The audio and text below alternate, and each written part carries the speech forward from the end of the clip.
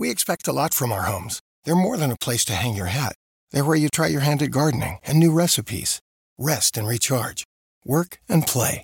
And that's why at Home Advisor, we're committed to keeping your home up and running. Whether you need to repair an overloaded appliance or you're looking to create a backyard retreat worthy of a summer staycation, use the Home Advisor app, day or night, and we'll find a local pro to get the job done right. Whatever you need, we'll do everything to fix your everything. Download the Home Advisor app today to get started.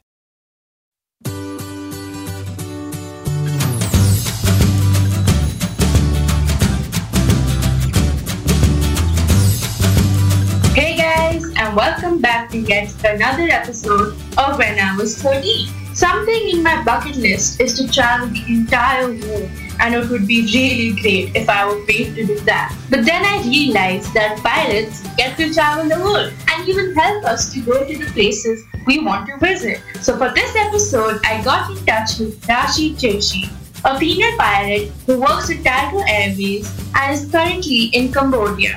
So let's hop on into a time machine to meet Rashi in New Delhi when she was 13.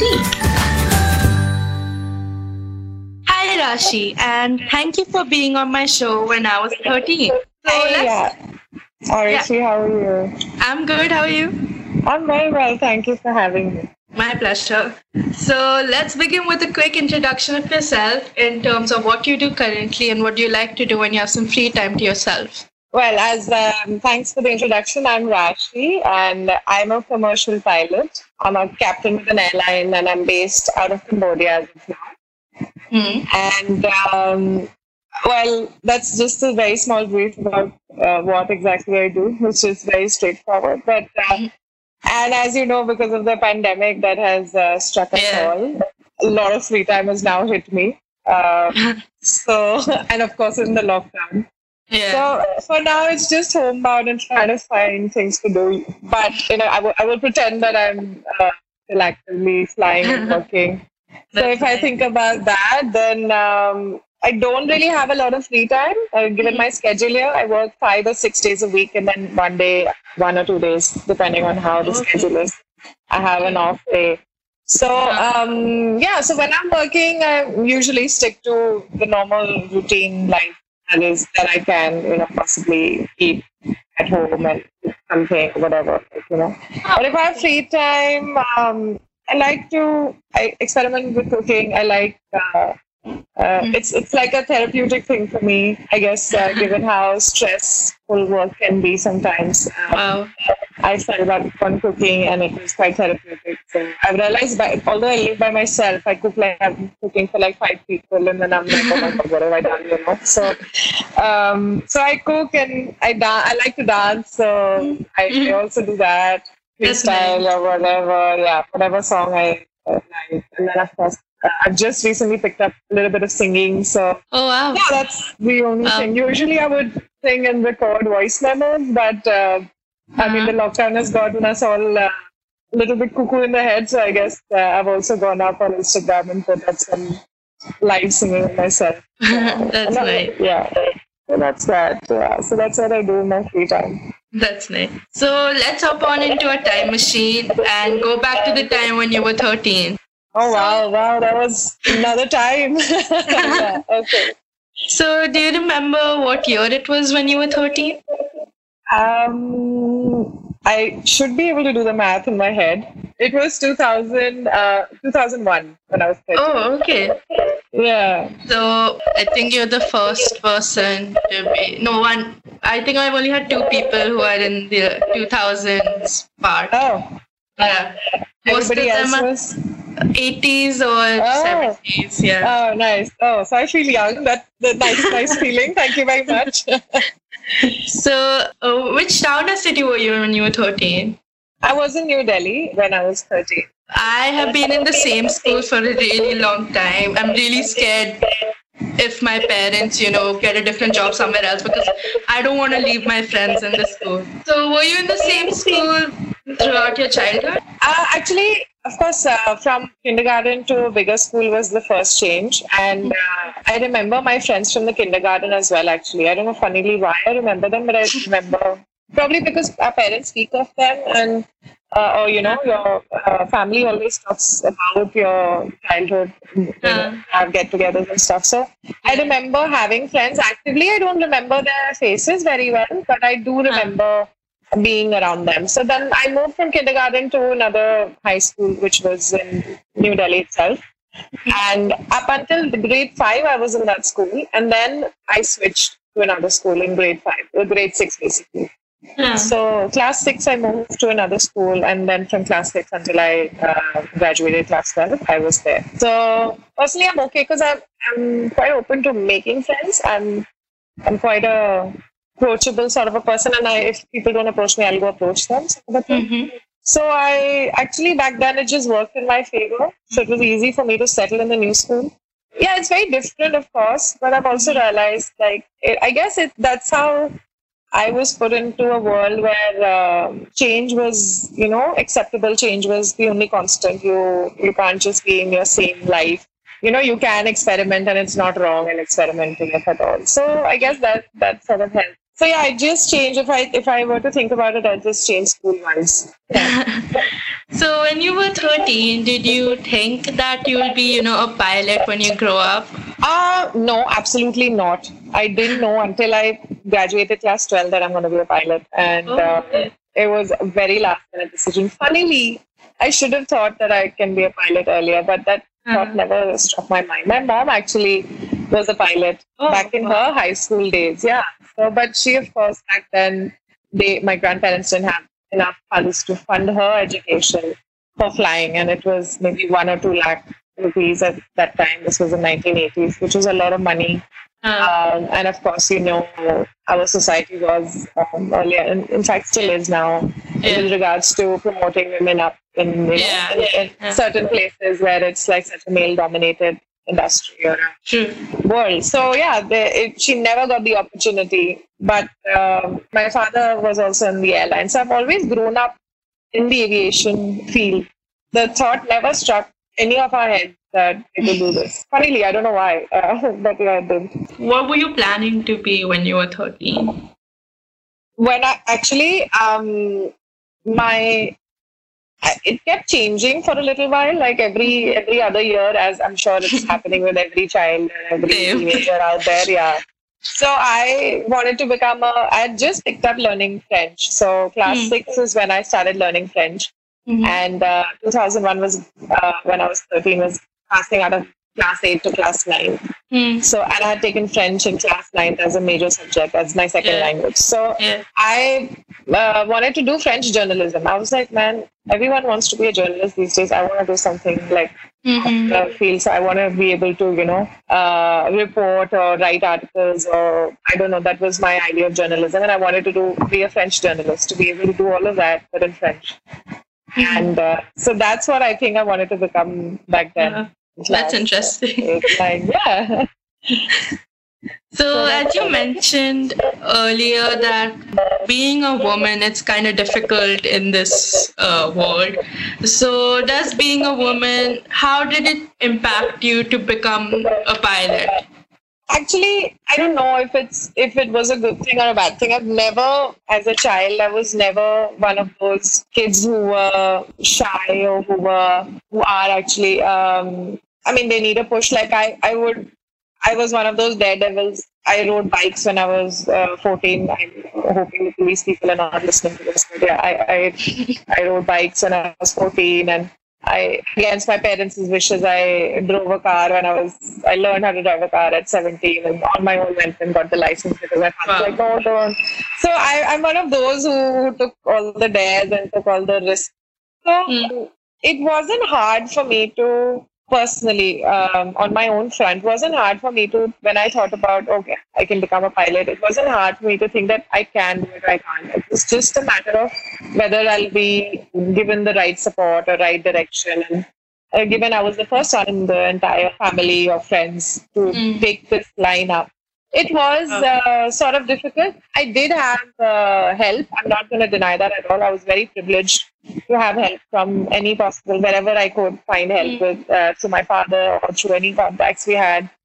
But it was slightly different because they were not pilots. Yeah, they were in the aviation field, but they were not pilots. So that was a parallel struggle where I had to fend for myself because as a pilot, you do things separately as compared to, say, if you were to work in a airline as a ground staff or an engineer. You don't need licenses, you don't need proficiencies, you don't need medicals in certain fields that require you when you work in an airline. So I was very fortunate to not have many hurdles to cross to get where I am today. I mean, don't get me wrong, I did work very hard for it. I must say that, Yeah. I mean, it's good that you didn't come across such difficulties. They were all manageable, I think. There were times when things were difficult. Personally, today I don't have an Indian license. I have an American license and I fly on the American license.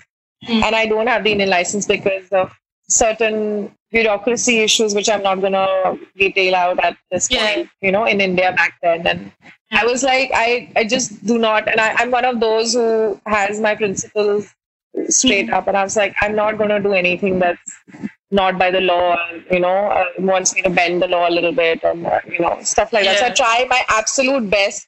As soon as I stepped into the aviation field, I try my absolute best to not break any sort of mandatory laws that there are, do things on the paper, nothing under the table and stuff like that. So that sort of hindered a little bit back in India, in the day. So hence all that troubles later. I don't have an Indian license today, but I can get it today. Like I can go and give exams again and I can have it today if I want to. And it'll be much easier to get it today than it was probably for me back then. And I'm not saying everybody got the licenses in that way, but personally, my experience was that. So I mean, I had to work hard for it. Yeah, everybody has to. Yeah, absolutely. Yeah. And firstly, as a student, I was a very below average student. I was one of those who would play sports and, I was more into all the extracurricular things than studying. I was never good in school. Like until I got my grades from class 12, I didn't know what I was doing clearly because I was like, no college is going to accept these grades, because it would be like in mid-50s or something, 50 percentile or something, I don't know. So I was like, it's impossible that they will accept it. So let's see when the results come out. So just around that time is when I decided that I guess I'd be a pilot.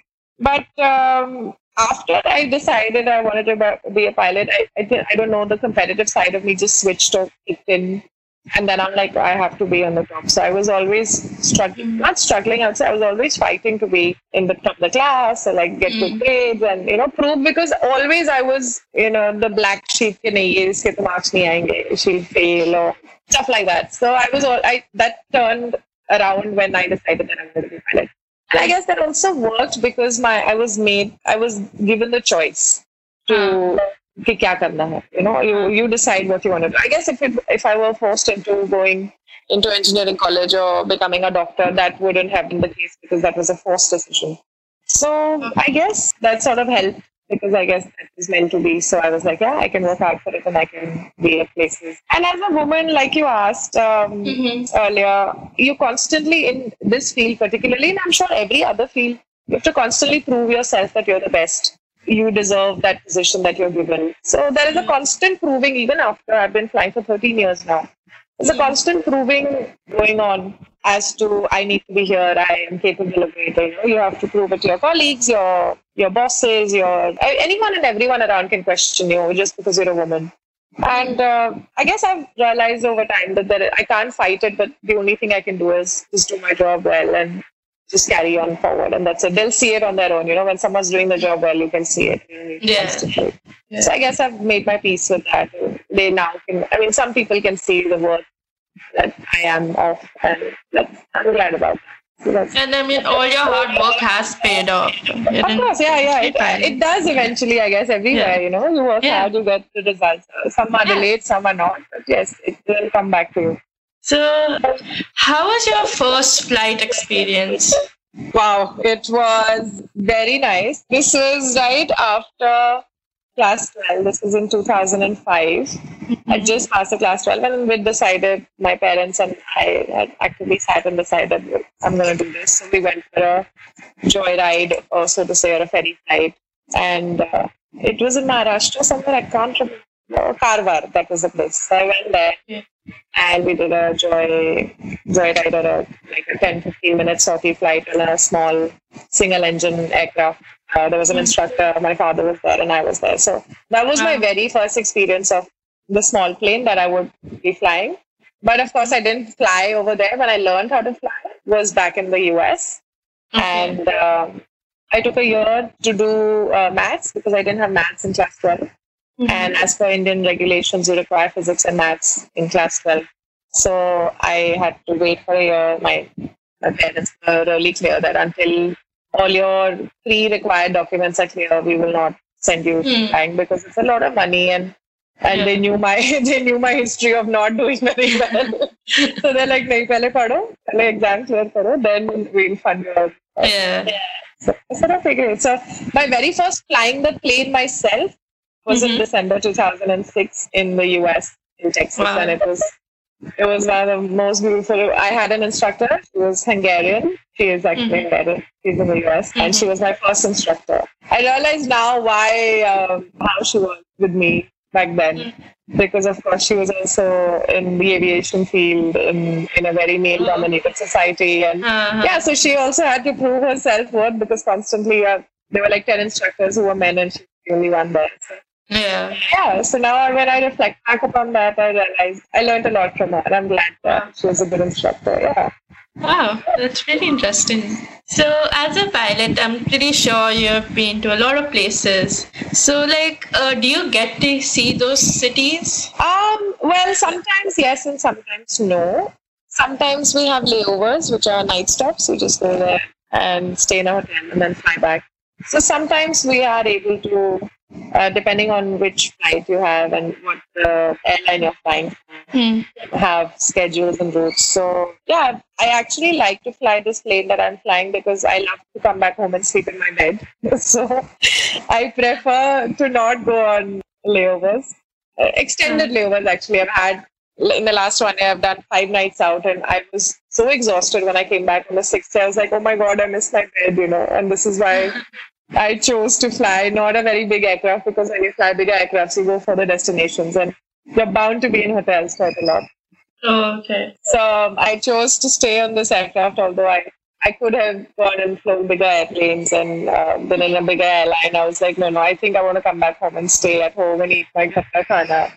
So we had layovers in my previous company and my current company as well, but not so many. And wherever we did, I went out and I things, of course, go around. That's really nice. I mean, everybody wants to, travel the world, visit everything, and you get to do that as your job, which is it is absolutely. Thank you, and I am very thankful and grateful for it. So recently, I saw some pictures of your cockpit on your Twitter, which was really beautiful, like the moon and the sun at the same time, which is so beautiful. So you get to see such nice sceneries, but because of the coronavirus pandemic, as you mentioned, you're not being able to fly right now. But I'm sure at a particular duration you were flying when this was going on. So how did that affect your flying experience? Yeah, well, thank you. Yeah, the flight deck pictures are always beautiful. It's, as I say, it's the best office view in the world. Undeniably, it's the truth. Well, unfortunately, the world of flying has come crashing down, pun intended. But it's affected a lot of industries, and one of them, of course, is the aviation industry. Yeah. When we had heard about this pandemic, I was actively flying into China, so the flights were cancelled, and a lot of measures were taken from their side, Chinese authorities' side, for us to not continuously fly into China. Yeah. So that also meant less work and expecting a pay cut. And in so many other airlines, also job losses. Thankfully, for now, I still have my job and I still have a salary. So I'm really thankful and grateful for that equally. But a lot of job losses and pay cuts will be expected even in the near future, including mine. So I'm just taking it one day at a time for now, trying not to think what's going to happen, because it's one of the industries that were hit because of the pandemic is tourism industry. And so, I'm just hoping that we survive this somehow. We're still flying. We still do rescue flights or relief flights to get passengers out of other countries and bring them back home.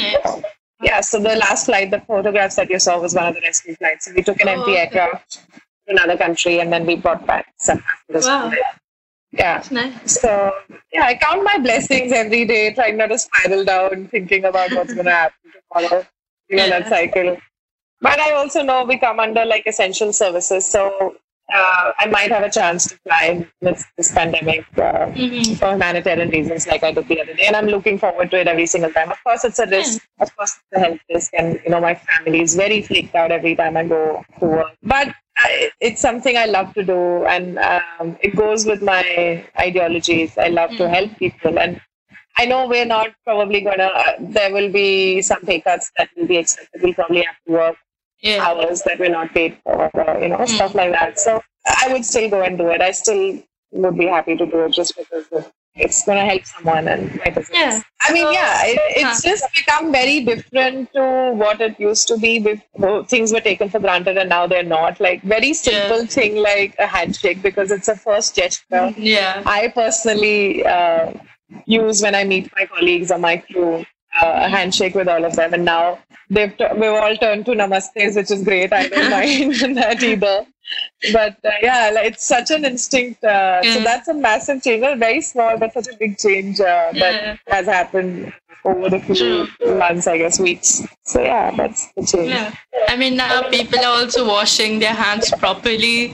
Yeah. A lot of people, they're just like, I'll just put some soap and water, that's it. But now they're actually putting some time to wash their hands, which is just 20 seconds. But it does a lot to kill the virus. Yeah, absolutely. I remember the first time I flew after the virus had actually hit Southeast Asia as well, because I'm in Cambodia. I remember I did 4 flights on that day, in the same day. And this was mid-January, I think, or first week of February. And I washed hands. I counted and I lost count after 10 in 4 flights. And that 4 flights was probably 8 to 10 hours the entire day. I washed hands probably every hour. It's not like I was touching anything new. It was the same things I was touching inside the flight deck. I had the same knobs, which I had cleaned with alcohol wipes and all of that. So I was like, and masks and gloves and whatnot. And of course, the paranoia never ends. I mean, no one wants to get it. No one wants to get it, exactly. Yeah. So we are still doing everything we possibly can. Even now when I come back, it takes like a good half an hour for me to, sanitize myself. I go for a shower. So all the clothes and washing, the bags and everything that I have are left in the balcony. I just leave them there for like 48 hours. Don't touch them.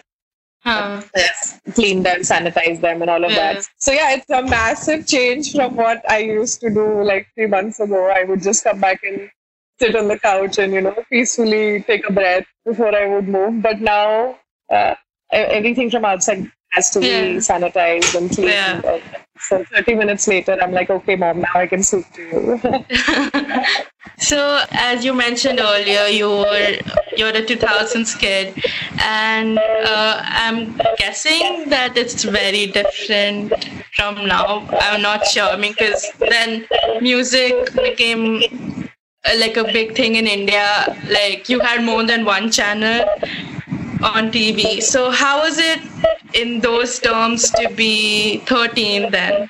I must say I was raised in a very strict environment from my parents. MTV was, in the evening was allowed. We had a music channel called Music TV, of course, MTV.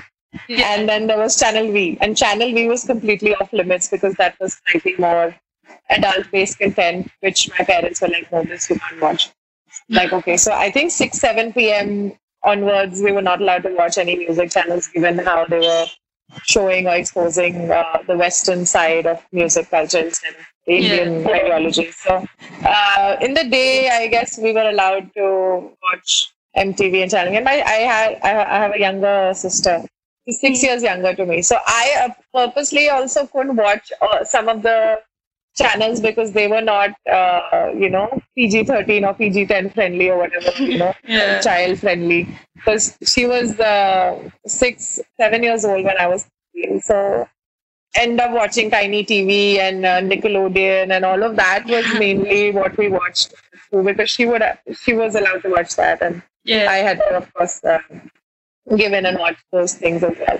So and we also had another channel called B4U Music, I think. That was also nice. You would request songs, you make a phone call to the number they'll give you, and you call that number, and then you select, you dial 1, 2, whatever number, and then we would play songs over and over again until, of course, our parents found out why the phone bill is so ridiculous. They're like, why are you calling music channels every day?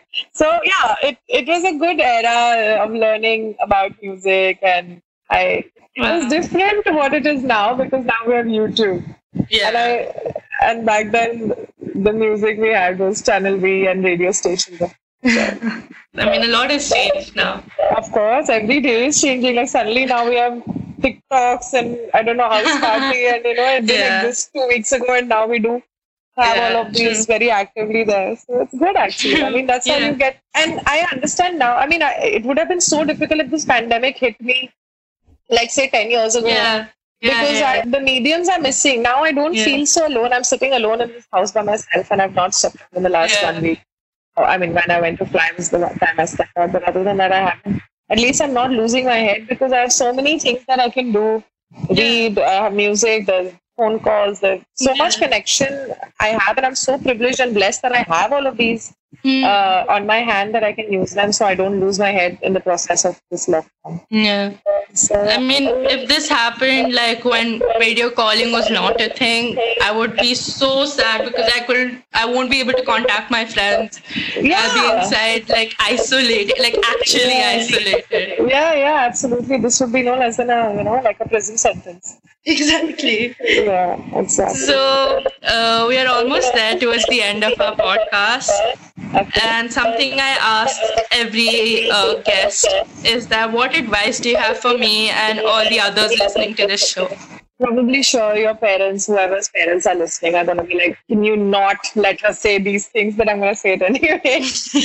You do what you feel like doing. I feel that is very important. And it is so underrated, because parents, and I understand, because I was raised in that environment, and I'm one of those who's now taken that active step of changing myself. So I always now tell people when they ask me, kya karna chahiye, hamare bacche ko batao, and tell our child, what it is. What do you feel like doing? What are your skills, I'd rather have someone go and excel in a art or in a sport or in a I don't know, some performance-based skill, than go and sit and attend classes 9 to 5 just of some dream that their parents will do. Unfortunately, we'll have to put our egos aside here and say, that what does a child want to do? That's how, at the end of the day, the parents want you to be successful.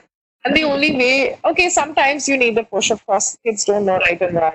But I guess by the time you're 13, you are aware. Like when I was in class 9, I was aware what is right, what is wrong, what is not acceptable, what is acceptable, Yeah. So you are old enough by the time you're 13, 14 to know the goods and bads. Your parents have instilled principles in you. And I encourage parents to, let the children make decisions. Yeah, you be there, you stand with them, you help them when they ask for the help, or, and children will look up to you more, I feel, if you let them make this decision on their own. And it also teaches them how to live a life, because unfortunately, parents are not going to be there throughout our lives. They'll be there until their lives are, 70, 80, whatever. I will not see my mother when I'm 70. And that's the harsh truth, and I have to accept it. So now she's very happy because I make my decisions, I live on my own, and I've done that since I was 18. So, and all those things only were possible because I turned rebellious at 18. I'm like, I'm leaving, bye. So, but that could have changed very easily for them. Had they been like, okay, do what you feel like doing, And, never hide your emotions. Make your choices, your feelings. Talk about them. Some are harsher than the others. Some are more difficult. But I guess being vulnerable is how we can all get through this together. And, it's okay to accept you're not doing well, or it's okay to accept that you are feeling scared or anything. I don't like this pretense, let's be strong and it'll be okay. No, I mean, talk about it. We can be strong, but you can also say, I'm scared, That's so bringing me back to the point where I would tell a 13-year-old, like, do what you feel like. If today you don't feel like doing this, don't do it. You don't feel like doing the homework, don't do it. We'll figure it out, If I were to say that to if I were to be told that from my parent, I'd be like, oh my God, wow, what a blessing. And then probably the next day I would want to do that homework myself. Like, yesterday. Even now, if I think about it, or you probably, if my parents I can relate, honestly. Yeah, you can. I'm sure you can. Because if I were to be told, acha, aaj mat karo, kal dekhenge. Next day you'll be like, oh, yesterday I didn't feel like, but today I feel like doing it. And I felt that even like ghar ke kaam, like very basic things like, okay, I don't feel like doing laundry today. I say, okay, don't do it. Tell myself, okay, I'll do it tomorrow. And then get up tomorrow, I'm like, today I can do it. I feel like doing it. So I guess that very basic things like those can be instilled through parenting to the 13-year-olds. And to the 13-year-olds, I would say, just do what you feel like, man. Just go out there, cry, laugh. Say no, say yes. I was never taught these things, and the peer pressure to be up there on top was so immense always. And I was always on the bottom. Like, my niche se first aati thi. I was one of those. And I'm like, I could never excel in what I was good at. Only because how I never spoke up for myself. I never I never opened up my feelings. All the time I would hide my feelings from them. I'm ashamed, but it's also the truth that I would lie to my parents as a kid. And only because those barriers were up there. And the way that we can take as 13-year-olds, we can take those barriers down is by confronting them, which I learned from my sister, my younger sister. She, the very first day, she broke all the barriers. She would go and confront the biggest elephant in the room. She'd be like, ye kya hai? Ye kyun hai? Why is this way? Why are you telling me? So she was that curious cat that I learned from now, and I am one of those now. So when I see an awkward something happening, I'm like, okay, can we talk about that? Because let's talk about it. Let's get rid of what is the awkwardness, and then we'll move on with, Yeah. So instead of hiding feelings, talk about them. How you feel is absolutely validated. It's no wrong feeling, whatever you do. And so find a way to communicate with your primary caregivers, your guardians, or your grandparents, whoever that you look up to, whoever help you through it. And find a way to bring them down to your level of working. So probably my level of working would have been, I would want to do sports and creative art and dance and all of that as a 13-year-old, which I couldn't do. I probably could have if I spoke up for it, but I didn't. So try and find a balance somewhere. Take help from someone who can, guide you and find facts and rights. And of course, you as a 13-year-old know what is right and wrong. Your parents have taught you that. Yeah. Just speak your mind, I guess, and feel what you need to feel. I would tell all 13-year-olds and their parents. That's nice. So thank you for taking your time out to be here. Thank you so much, Arushi, for having me.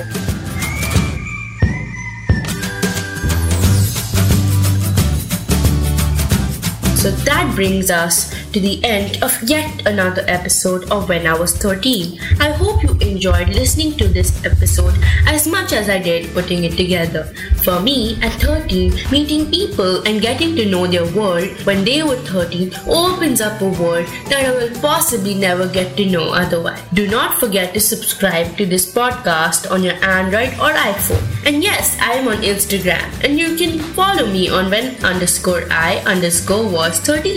Catch you soon with yet another interesting conversation on When I Was 13. It just doesn't feel like summer without an ice-cold Coca-Cola in your hand.